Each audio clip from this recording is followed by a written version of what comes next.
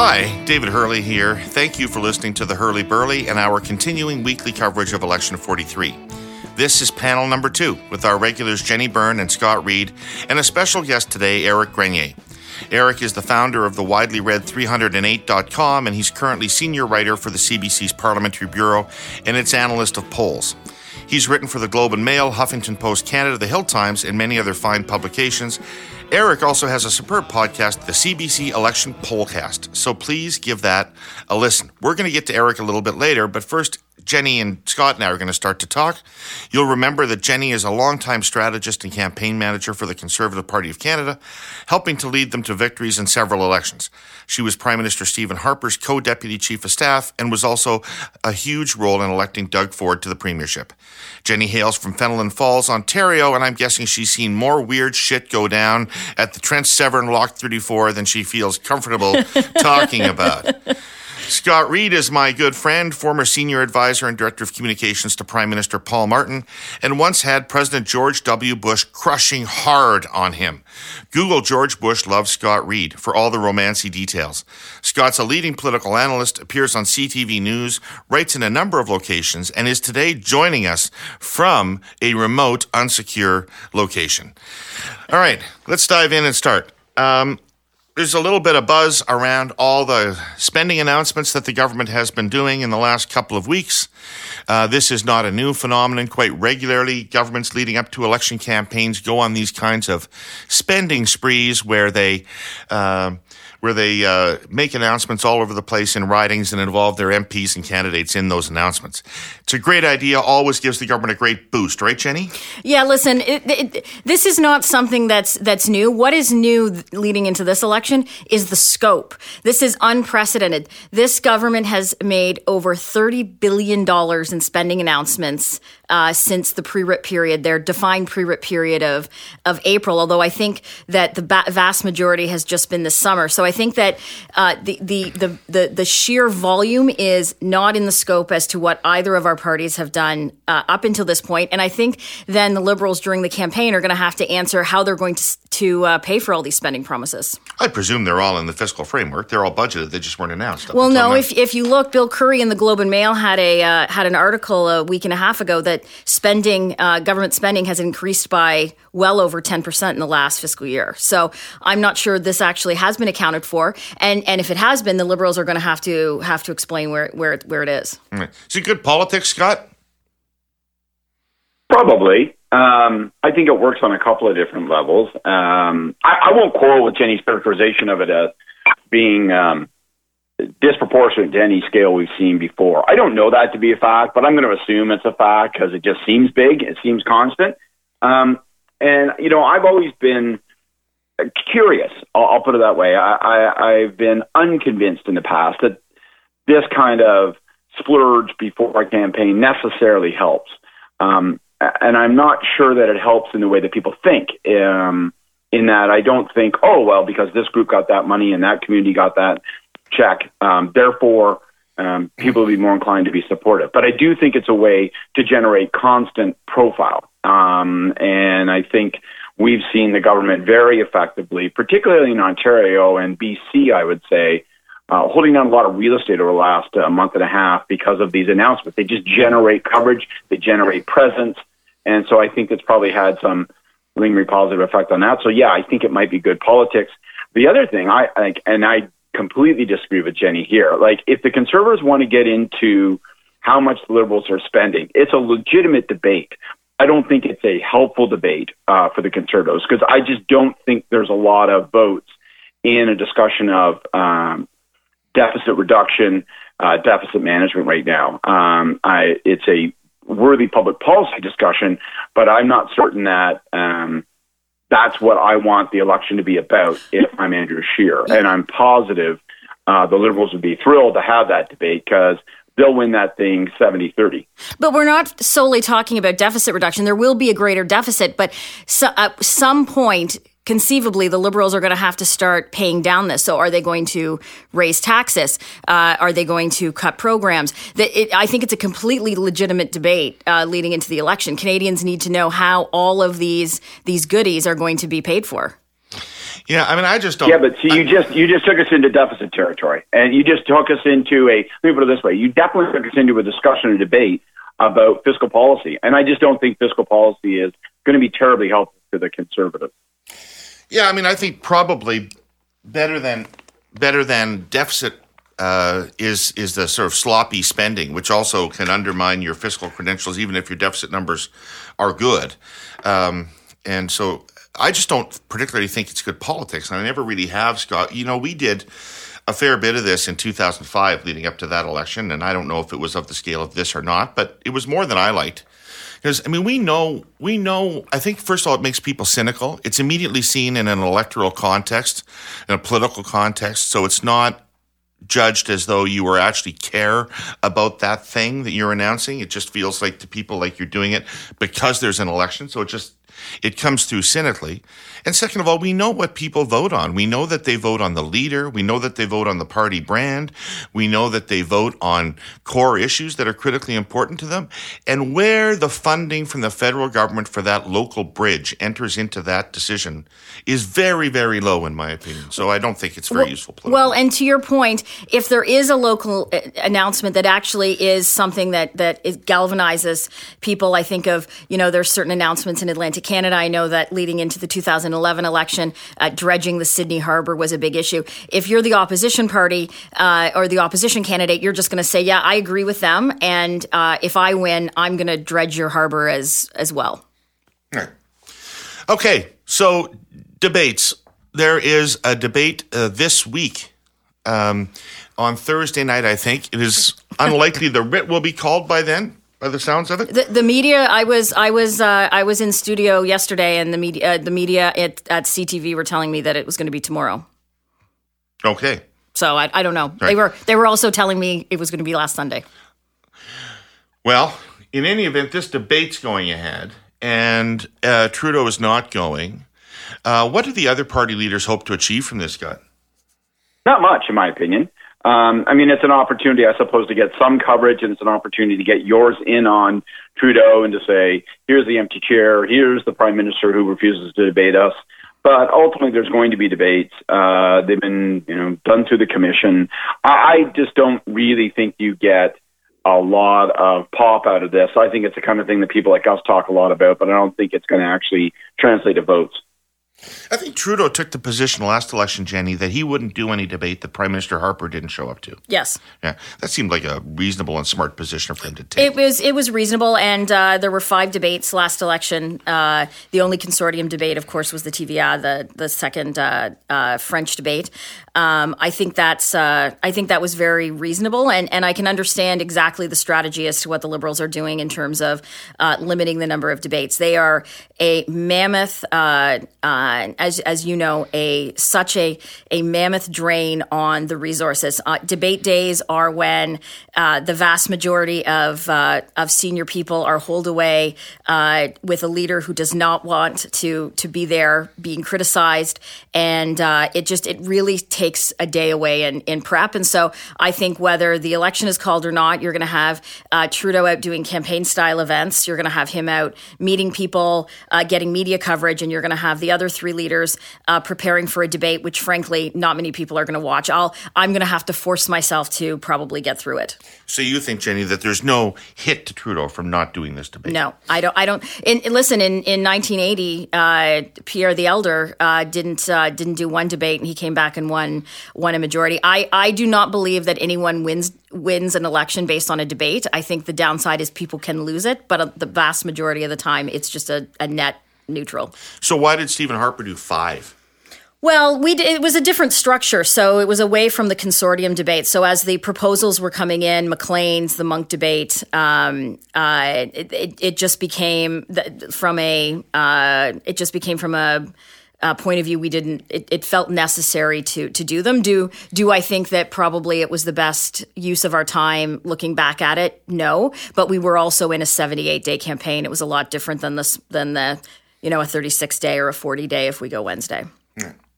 I will say the debate prep is maybe my very favorite thing about campaigns. I love debate prep days. I love taking Sunday afternoon, even though it's supposed to be your down day, you're off the road. I love it. You all get together in one room. You get to yell nasty questions to the Prime Minister. People get to play other people at podiums and mock debate. I love debate prep. It's a blast. Paul never hated you as much as he did on debate prep days, right? Yes, I know. There are videotapes somewhere of him cursing in extraordinary terms at me. Well, I can honestly say there's one thing I never did in the 6 national campaigns that I did, even in my 2 times as the national campaign manager, I stayed as far away from debate prep as possible. I happily held the fort in the war room. Right. Well, that's good for your relationship with the leader, I think. So before we reconvene here, we are going to have the election will have been formally called, and I know that the parties, some of the opposition parties, say that they've already started their campaigns, but that doesn't really matter. The starting day is the starting day when the Prime Minister goes to the Governor General. From your perspective, you two, how important is that opening statement by the leaders in terms of how the campaign ultimately goes for them? I think it's important, less so for, media consumption. I think that it's important for candidates, volunteers. I think it sets a tone for where the campaign is going. It's one of the few days that people will actually be paying attention. They'll pay attention for the first couple of days and then kind of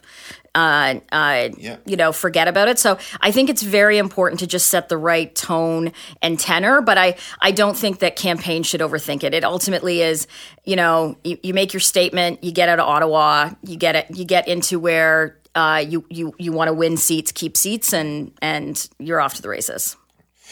I mean, as somebody that believes that elections are generally won by big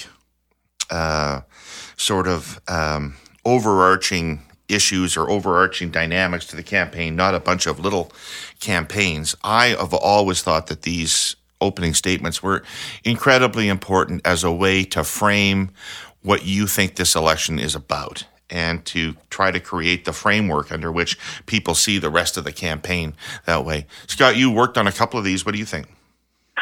Well, I agree with that. I agree with what you just said. You look at it as an opportunity to frame the debate, to try to say, this is what I'm going to say this thing is all about and how and why you should cast your ballot.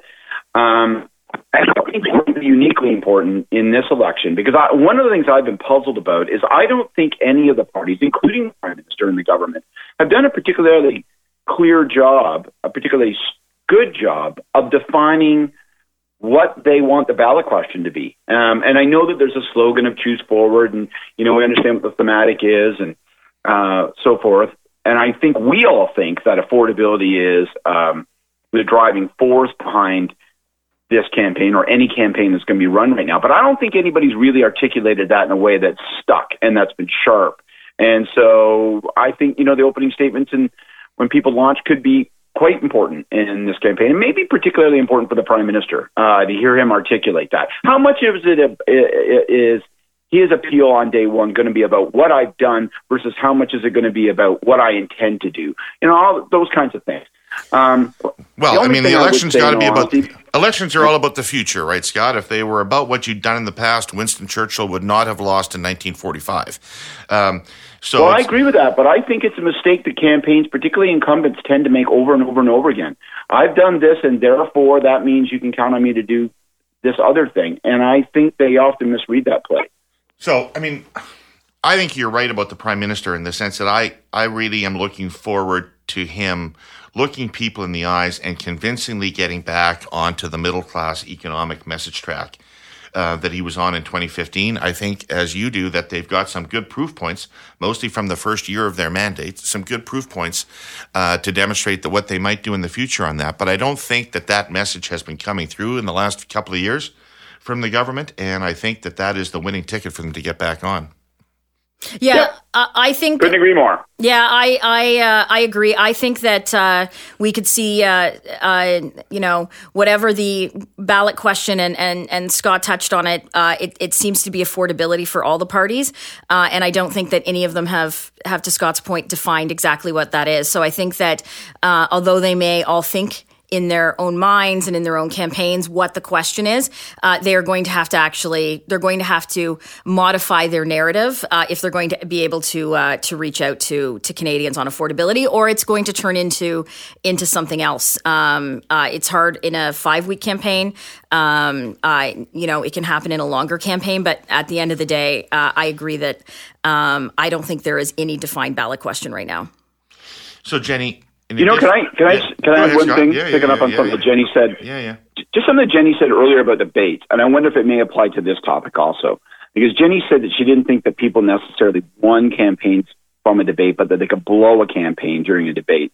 And you wouldn't normally attach that same notion to launch day, opening statements. But if you think back to 2015 in Mulcair's opener, I thought it was a fucking train wreck. And, it set the tone. Whoa. And I really did. I thought it sent every signal of, hi, I've already decided I'm the front runner. I'm going to play with the lead. We're in the fourth quarter, even though it's the first quarter, and I've got a 7-point gain. I just thought it stank. It set the tone for the campaign. And so applying that logic, which is actually Jenny's logic, I think, again, what does Singh do on day one? That's going to be kind of fun to watch.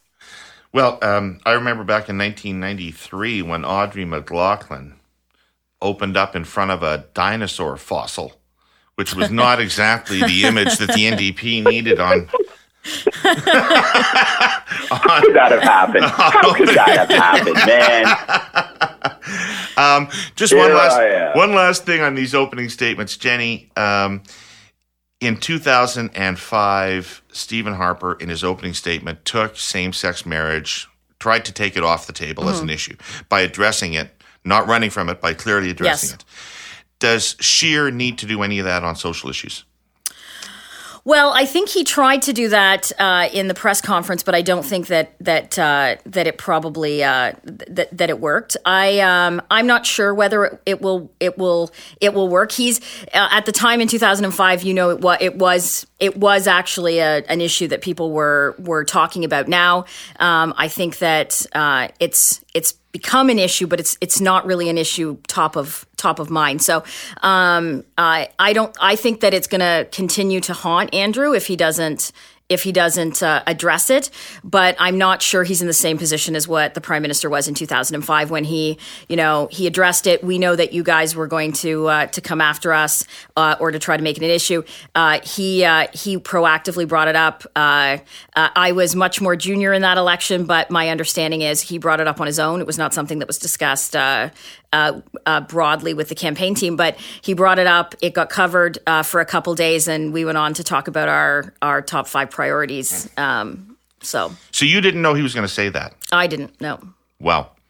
That's interesting. I did not know that, because that felt like it was a very orchestrated, deliberate strategy, one which, in retrospect, I think was quite smart and worked like a damn. It really worked. It worked perfectly. There was a plan. I'm just saying it wasn't a plan that was fully formulated by the campaign team. And if it was much higher up my pay grade.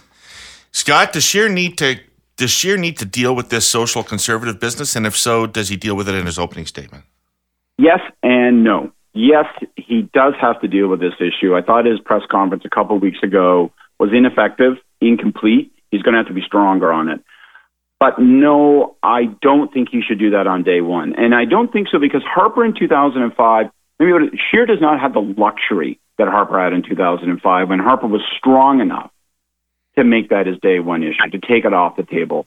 Harper had come through the previous campaign. I think a lot of people were looking at him saying, but for this lingering set of concerns, it's a fair prospect to make him prime minister. Whereas I think Scheer has more to prove, and as a consequence, he's not strong enough to lead with his weakness. I think he's going to have to address the weakness, but I wouldn't lead with it.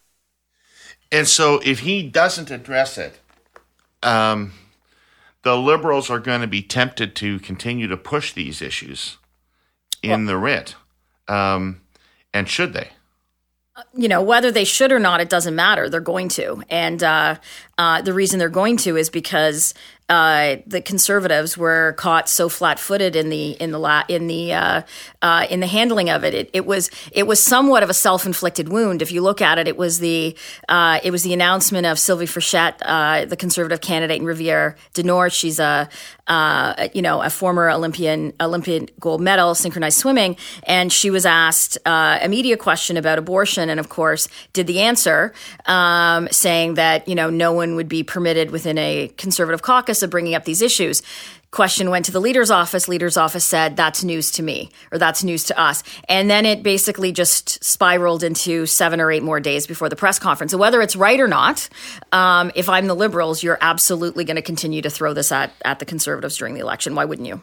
Right. And particularly on the abortion issue, I mean, the data that I'm looking at says that the Conservatives are getting absolutely clobbered among women by the Liberals.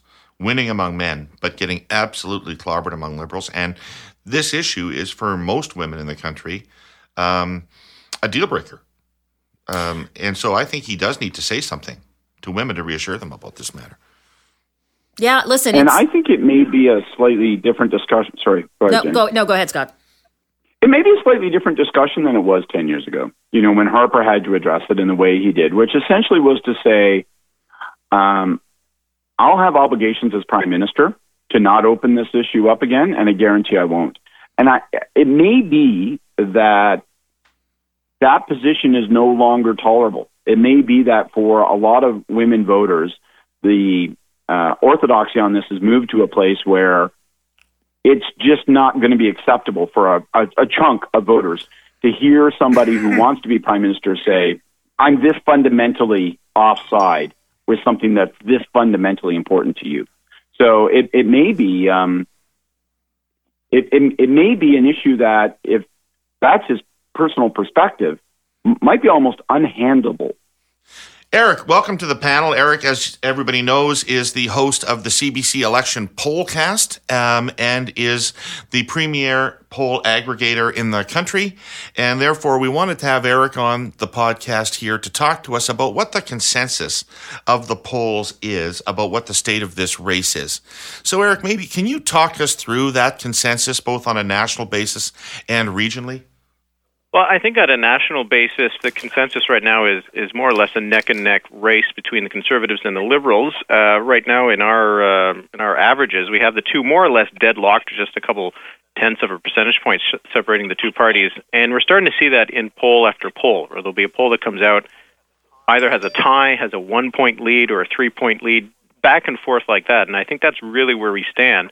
And so that's where things are between the two major parties. And for the other parties, there's less consensus right now on where the NDP is, because we've seen some polls now, a couple of them putting the NDP in single digits. We've seen some other polls putting them in the mid-teens, which is a bit more where they traditionally be. And so it's a little bit harder to know just where things are for the NDP. But overall, you're looking somewhere in the low teens.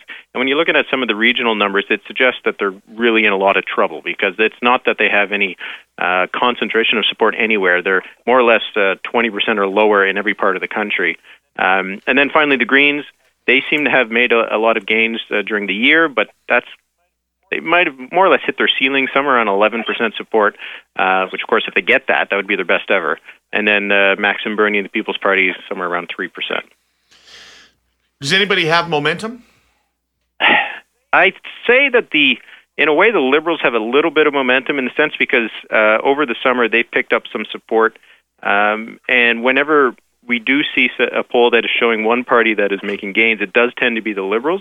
It doesn't look like they have some galloping momentum or anything like that, but that's probably to be expected since we're not really starting in the campaign just yet. But if anybody does, it would probably be them. And the NDP seems to have a negative momentum. They seem to be dropping, and the polls are starting to look worse and worse for them rather than looking better, or that they're holding their support. Yeah, when I looked at your tracking, there's probably a relationship between those two. When I looked at your tracking, they were in most regions, in the most recent numbers, were at the lowest point they'd been at.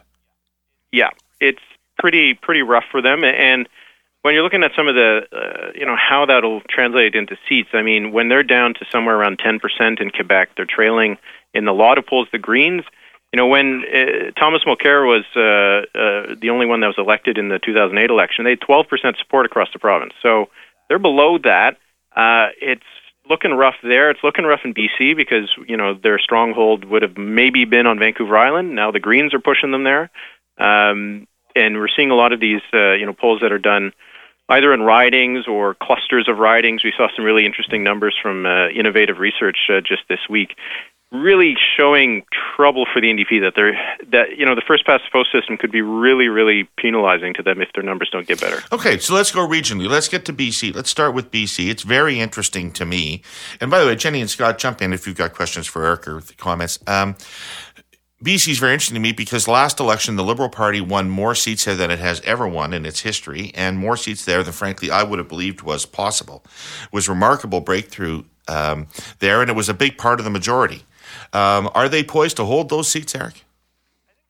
I think they're in a pretty good position to hold a lot of them because right now the two parties are more or less neck and neck, somewhere around the low 30% mark, and I think that because the NDP has dropped, they're now somewhere around 18%, and they're now vying for the Greens for that third spot in the province, that the Liberals might be able to pick up some of the NDP seats that are more in the Vancouver area to make up for some losses maybe in the suburbs around outside of Vancouver and in the interior where they won a couple seats that was surprising. And then on Vancouver Island, the Greens are in a good spot. They're polling somewhere around 16%. Some polls have had them higher up than that. And for the NDP, it's really just seeing what they can survive with. What's going to be interesting about BC, and I mean, we say this every time and it doesn't actually happen, but, maybe we'll have to wait and see what people do in BC before we know if it's a majority, a minority. And for the NDP, we might have to wait until we get to BC to find out if they get 12 seats. And that's going to make a long night for them. Again, things could change, and we'll see. But right now, it doesn't look like it'll be fun for them right now. Okay, so Jenni raised in our last podcast, Eric, the fact that Abacus did a poll and segmented out Alberta and Saskatchewan. And when they did that, you almost had two different Canadas and two different election races going on inside Alberta and Saskatchewan and outside of Alberta and Saskatchewan. And by the way, most polls continue to lump Saskatchewan together with Manitoba. I think Saskatchewan's political culture has much more in common with Alberta now than it does with Manitoba and probably belongs lumped in there. But anyway, what do you think is happening in those three prairie provinces? And because one of the things I can never get from the individual polls is what's happening in Winnipeg, which is a pretty important area for the Liberal Party. Yeah, and it's probably tough to get a good beat on it right now because of the provincial election, right? So any of the polls that have been done in Manitoba might have some cross-pollination across it. But yeah, I think you're right. Alberta and Saskatchewan, the numbers that we've seen from Saskatchewan when there have been some breakouts, more or less look like Alberta numbers. And I think those two provinces are more or less going to be the same in that it's really going to come down to just a handful of seats in the cities that whether the Liberals or the NDP are going to be able to hold them. In Alberta, it's really just whether the Liberals can elect anybody. And that they doesn't probably look have a good chance likely, to hold on. But they're sitting at 20% if you look at some of the polls there. So that would indicate that they might hang on to one Edmonton seat. Yeah, and I think that's probably more or less the floor. It would be. I think I'd be kind of surprised if they dropped down to 0. But Randy Boissonneau in Edmonton Centre, that was like a three-way race last time. So it's the kind of seat that Liberals will probably be able to hold when you look at the huge numbers Rachel Notley put up in a riding like that. But then it's just the other seats. If the Liberals can hold on to the other three that they had won in the last election, and what's going to happen in Strathcona because Linda Duncan's not running again, does that split between the Liberals and the NDP and the Conservatives win? Anyway, so Alberta is really just about, for the Conservatives, they need to max out Alberta. They can't afford to leave 3 seats on the table in a place like Alberta, right? And the same thing in Saskatchewan for the NDP seat in Regina. That's Aaron Weir. That's going to be hard. Saskatoon West, again, hard. Ralph Goodale, I assume, can survive anything, so he's probably okay. David, I'm knocking on wood here, Eric. I'm knocking on wood. David, you should give your stat. Ralph Goodale got half of all the votes cast for the Liberal Party in Saskatchewan in 2011. Can you believe that, Eric? Yeah. Well, if you were able to survive 2011, it's hard to imagine you would not survive 2019, right?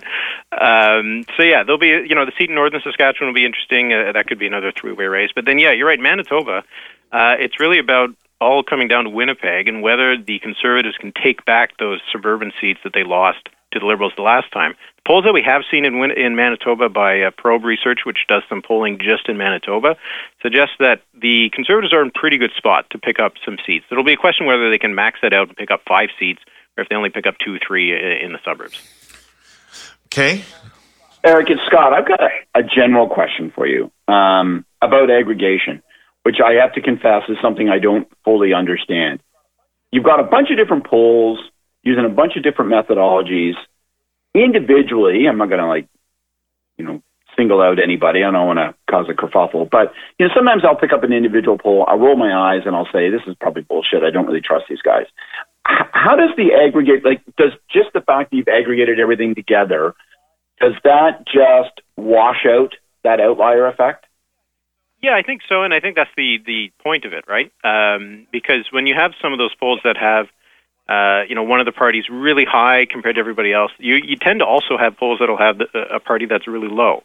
So I think it does even it out, and I think it especially can do well at the regional levels, because if you look at the last election, the regional aggregation does actually a lot better than even the national one, because I think that's where you start to really get to even out some of the margin of error effects and that kind of stuff. But I think also because you never know in an election whether it's going to be one that is going to be better for one way of doing polling than another. And I think if it's a low turnout election, some polling methodologies will work out better. If it's a high turnout one, others will work out better. So it does in a way kind of allow you to make up for some methodologies' weaknesses with the strengths of others. But certainly, it is as good as the stuff that's put into it. And during when we get into an actual campaign, and there's going to be even more polling than we're seeing now, I think it even evens it out even more. Whereas now, when you have one poll that comes out every couple of days, the actual poll that comes out can have a big impact on how the average is looking. So this flows right into Ontario, because there's a huge divergence in the polls in what is going on in Ontario. Is Ontario a close race, or is Ontario a Liberal beating? What do you think is going on in Ontario? I think it's closer to a Liberal advantage. I wouldn't say, some of the polls that we've seen with a double-digit lead, I don't know if that's really what we're looking at right now. I think in general we're maybe looking at something more like a 5-point lead for the Liberals. Some polls have been putting the gap at a tie, and some have been putting it, like I said, a huge margin, right? So you got to fall more or less in the middle. And I think that probably lines up as well with the kind of provincial level polling you're seeing, where the PCs are still holding on to some of their support, but it's not that they're tanking down into the low 20s or something like that. So yeah, I think Ontario is really, really a problem for the Conservatives, because they're not really doing as well as they could be doing, and they're doing worse than they did in the last election. And even at the height of the SNC-Lavalin affair, when things are going very badly for the Liberals, the Conservatives were still not getting over 40% in Ontario. They were still being dragged down by, presumably, the unpopularity of the PC government. So for the Liberals, it's really about holding on to a lot of the seats that they won, that they can try to sweep Toronto again. And some of the polling that we've seen in terms of how the NDP is doing suggests that they're going to have not too much trouble holding downtown. It's really just a question of the the inner suburbs, I guess, of Toronto. But then it's the whole GTA. Not really sure how that's going to play out right now, and that'll swing based on how things are going in the camping as a whole. Right? It's not people in Mississauga aren't exactly tied to their local MP in a way that they might be out in Cape Breton. But for the NDP and in the Southwest, they're missing a couple incumbents. And even some of their incumbents look like they might be in rough shape. So if the Liberals can pick up some of the NDP seats, it might come out in the wash if they lose a couple seats in the GTA. So it'll really just come down to whether we'll see these numbers move at all. Because right now the Liberals, if they're going into a campaign like this with a bit of a lead in Ontario, I think that's probably exactly where they'd like to be at the outset of this campaign. Well, no kidding. But, does your seat projection model give you any hint of where do the Conservatives need to get to in Ontario to have a chance to form a government? I think that they need to be at least somewhere north of 60 in order to form a government, because they do have a good chance to make some gains in Quebec. When you think about 2011, they didn't need Quebec. They had 5 seats there, and they didn't even need those. But now they need Quebec, but they can probably, if things are going well enough for them, they can get 15, 20 seats in Quebec. So that means they don't need as many in Ontario. But if they're still not getting to the halfway point in Ontario, because they're not going to win most seats in Atlantic Canada, not going to win most seats in Quebec, and they're just kind of wasting some votes out in the West. That's really the challenge for them, that they need to get probably to the halfway mark in Ontario, and to do that, you need to be winning those suburbs, those small cities, and with the kind of numbers we're seeing, it's more about holding and picking up a couple of the seats in the GTA where the Liberal vote might be coming down enough that a Conservative moves ahead, even if they're not picking up a lot of new votes. Quebec, is there any chance that Justin Trudeau executes a Pierre Trudeau-type sweep of that province? Probably not. I don't think he's looking at anywhere like 70 seats. There was a point during not too long ago, but at the beginning of the year, at the end of 2018, where the gap the Liberals had in Quebec was so wide that just because of the division of the vote, they could have reasonable hopes of winning 65, 70 seats in Quebec. So it didn't matter what was going to happen in Ontario if they managed to pull that off. But now they've dropped down to more or less where they were in the last election, somewhere around 35%. But the advantage now is that the next party is further back than the NDP was in 2015, and it's the Conservatives, and their vote is so concentrated that it amplifies the Liberal lead even more. So the Liberals are in a good spot to pick up 10 seats in Quebec, maybe more than that.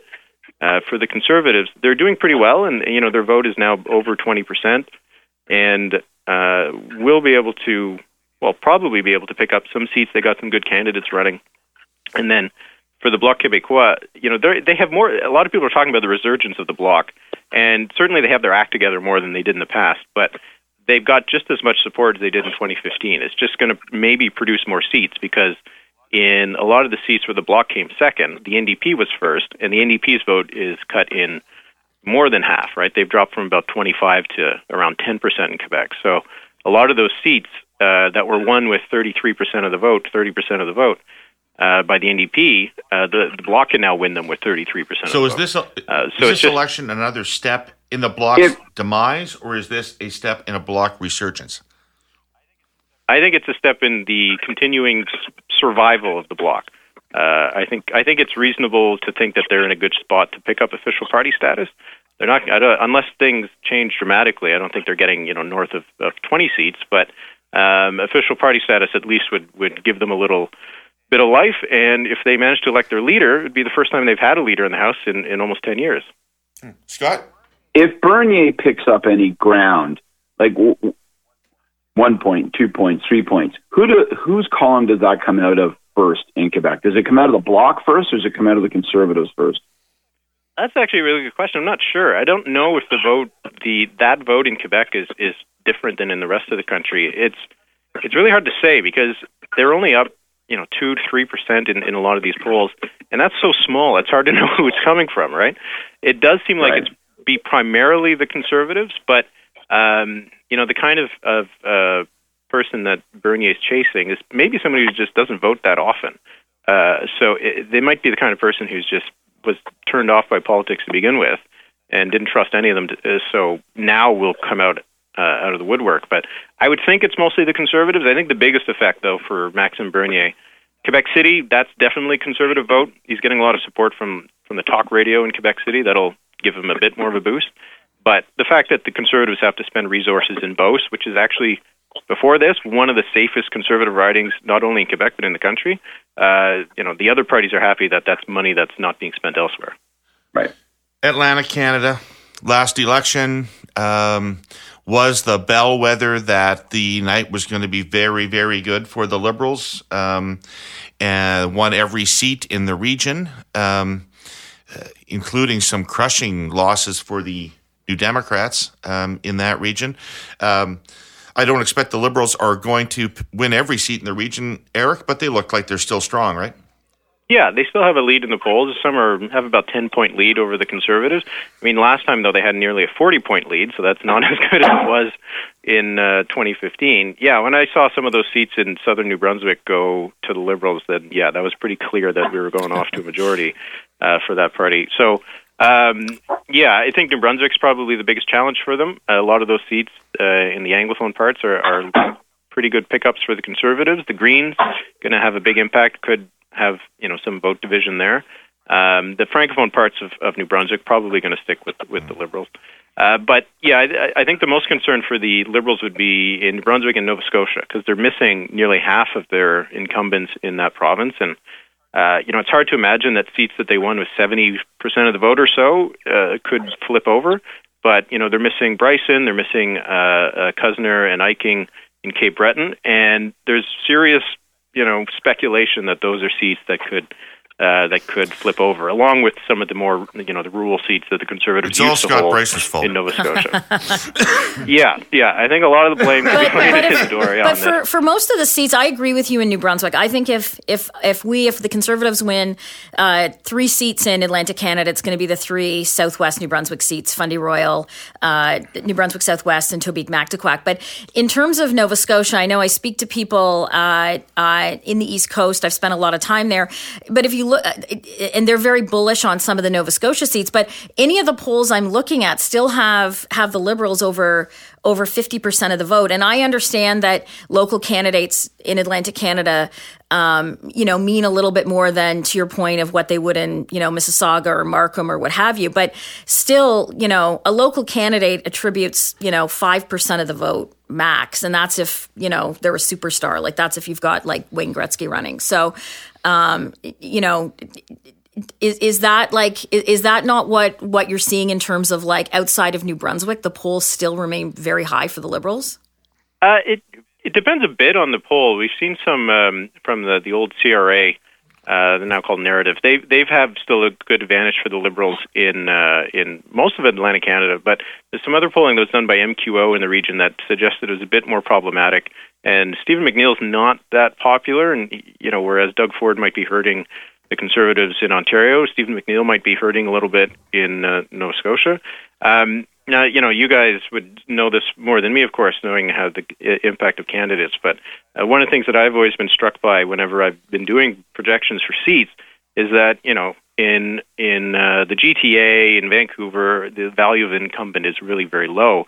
In Atlantic Canada, though, you can have swings of double digits in a riding just because of the name of the person that's there. When you're seeing in Newfoundland and Labrador, you'll have a seat that a party had 5% of the vote, and then in the next election, the provincial election, that party is now up to 60 because of the person that they put there. So it wouldn't shock me if we saw some dramatic swings. And the PCs have lost a couple MLAs in Cape Breton that are running for the Conservatives. So I think that gives them a bit more of a credibility there than if they were just, no-name Conservatives that are running against a no-name Liberal. Elfie McLeod and Eddie Earl, very popular guys on the island of Cape Breton. Excellent. Éric, thank you so much for taking the time to come in and talk to us.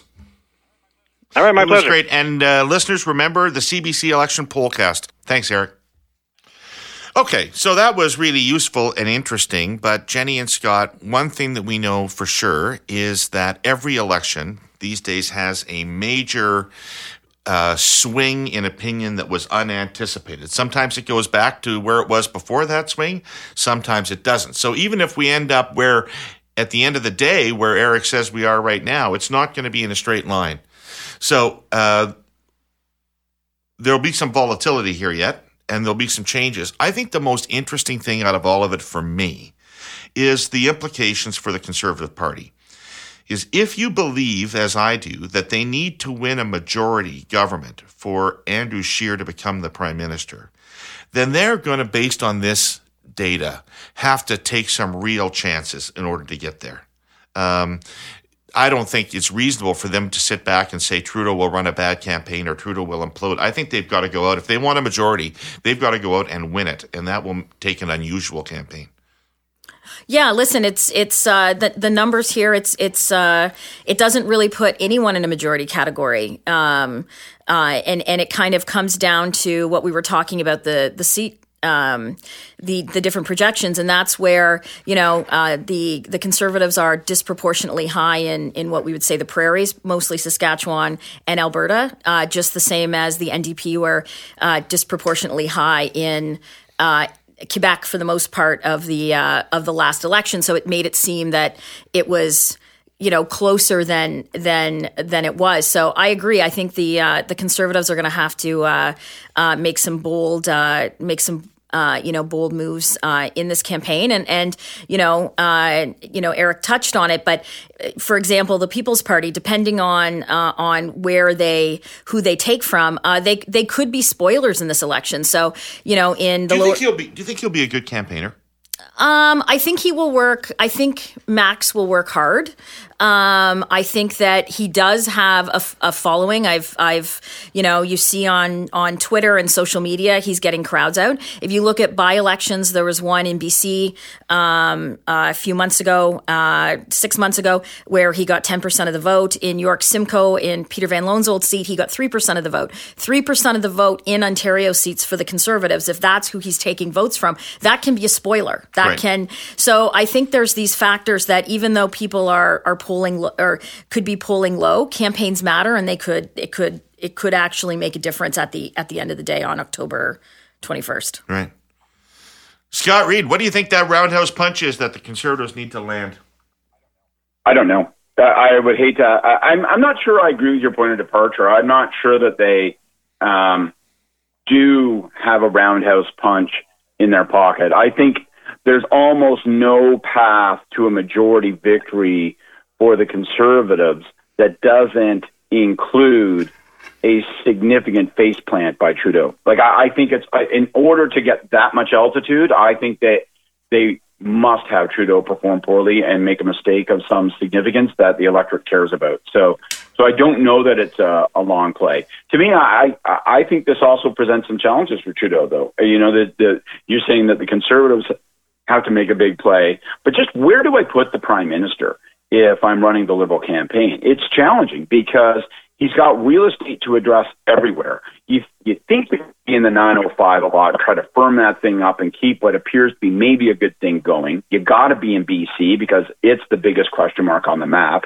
Can't afford to not be in Quebec. Oh, and by the way, as we've just heard, Atlantic Canada is a little mysterious, so we better spend some time there. If you believe that where you are matters, and I think it still does in campaigns, I think taking the leader to a place matters, particularly maybe in a place like BC. You get on the other side of the mountain, it's a different political culture. They got some choices to make in terms of physical presence and campaigning. Yeah, I agree. It's almost even more challenging having to be on the defensive with 180 some seats. But I agree with Scott. I think that it is a challenge running a campaign to make sure that you spend you're in Ontario once a week, you're in BC once a week, you're in Quebec once a week. It can be a very challenging thing to move people along. I know in talking about the polls and one of the things that I always did, even when I was running national campaigns, is I always ended up door knocking in different regions. Last election, I spent a couple days in BC. I came down here to the GTA and spent some time door knocking, and I can tell you that candidates on the ground, campaigners on the ground, they are ahead of where the public polls are. And in every campaign that I have been part of, either through feedback of candidates, feedback from MPs, my own experience, I knew where those elections were going prior to the public polls. So I was door knocking in BC in August of last year, and that was when we were still leading in the polls. And I can tell you, it did not. I was in an incumbent held riding. One of the best polls that we had from the 2011 and 2008 campaigns, and I can tell you it did not feel like a friendly poll. Right. So and that's when you knew it's vulnerable. That's when I knew. That's when I suspected, and I knew when I came down to the 905 and did 2 or 3 days. That's when I knew that we were in some serious trouble. I want to draw a big exclamation mark, though. Just go back one step, because Hurley, you devious bastard, you slipped something in there that we've got to dedicate, I think, at least half of one of these weeks to, where you just said, as a matter of fact, in passing, Scheer needs to actually win a majority in order to ever take the chair as Prime Minister. That's a big deal. That contemplates an interesting scenario. So we're not going to necessarily bite into it today, but we got to bite into that in a big way. Okay. I hear you. We got to move into where, you know what, we've taken up a lot of time and we're probably testing our listeners' patience. We got to move into our lightning fast McLaughlin group round. Keep your answers pithy to this. Right. What day is the writ dropped? Jenny? Tomorrow. Tomorrow. Scott? Tomorrow. Wrong. Sunday. Last night we had an example of the weirdness of Twitter and how war rooms have lost control of their message because everybody with a Twitter account is a war room now. And there was this response by liberal activists on Twitter to the notion that Andrew Scheer had a modest upbringing, middle class upbringing, and they started this hashtag called Scheer's so poor that. And conservatives responded. Anyway, it was all nonsense. Does any of this matter? Does Twitter matter? Scott Reid? Not really. But can you imagine if there had been Twitter in 2006? I would have been blasted to the moon. and you already were blasted to the moon and there was no Twitter. No kidding. It would have been nothing but blood. Would have been happening daily. Right. All this noise, Jenny, if you're on Twitter, it can become obsessive and you can think it's the end of the world. But as our friend said, there's no chance in the world his parents know that this discussion is going on. No, listen, I think that Twitter is interesting to get. I get news from it and what have you. I think that the hashtag itself doesn't matter, but I think what matters is the attitude that the Liberal Party has toward. It speaks to an elitist attitude because this was not activists. These were members of Parliament. These were Liberal caucus members who were making fun of the upbringing of Andrew Scheer, which was completely unacceptable. If I was the Liberal war room, I'd be on the phone calling candidates now and telling them to shut the fuck up. Right. But it is going to be hard to control these things. Yeah. Because I don't think I want to ask Jenny as a campaign manager, as an on the ground, manager. Don't you say to your candidates right now, if you're an actual, get the hell off Twitter. Yes. Okay? Like, I do not want to see you in a Twitter battle with somebody, knock on goddamn doors. No, listen, I can tell you in 2011, and I'm not going to say who it was, in 2011, there was a sitting caucus member who I'd had enough of hearing about what they were tweeting. I had their staff member change the passcode to the Twitter so they could not get in, and they and they were not allowed to get it back until after the election. And this person could conceivably have gone into cabinet. They didn't, but they conceivably could have.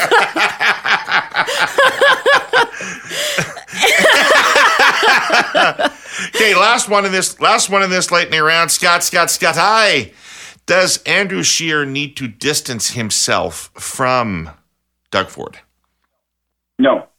I think if he does, I think he needs to be distant from Doug Ford. I think that if he tries to distance himself from Doug Ford, he just gets twisted in knots, alienates part of his base, doesn't really earn a lot of upside with non-conservative voters. So keep your distance. Don't proclaim your distance.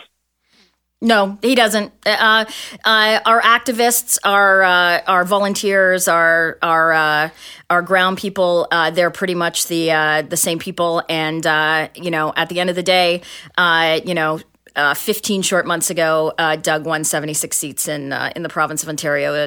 All of the seats that Doug has won, Andrew should be happy to for those. Yeah, but Doug won't win them today. Doug wouldn't win them today, and he's an anchor around the leg of Andrew Scheer. I mean, if you see the Conservatives declining in Ontario over the last number of months, I mean, it can't be anything that Scheer has done particularly. And Ford is toxic among women particularly, and also looks to be in real trouble in the 905. Maybe he doesn't need to overtly distance himself from it, but he surely needs to show people that he's a different kind of person. Well, I think that all federal leaders expect premiers to stay out of election campaigns, just like during provincial campaigns, ones would expect federal leaders to stay out of it. So I think that you're always going to have provincial politics that may affect. Look, in 2004, I know that as the Ontario desk, we enjoyed hearing at the doors about McGuinty's health premium, the health tax. Right. So it's always going to end up being issues whether federal parties want it or not, or vice versa. Right. So much. Don't you think that Doug Ford is going to barrel into this campaign like the guy from Kool-Aid at some point? Like, it's just going to happen. I'm thinking more of the Stay Puft Marshmallow Man at the end of Ghostbusters. But anyway, this was so much fun. Thank you very much, Jenni and Scott. Thank you. Look forward to next week. Yeah, we'll be back next week. Thank you, everybody, for listening.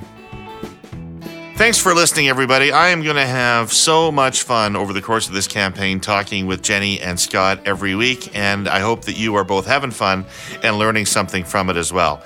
As always, if you have an opinion about the podcast, please fight your way through iTunes to give it a rating and a review, or talk about it on social media. We're trying to get as many people to listen to this as possible, and you can help. So thanks very much. I don't want to redo that because I like it so much, but I do need to say, give Éric Grenier's podcast, the CBC Election Pollcast, a listen for updates on what's going on in the polls across the country.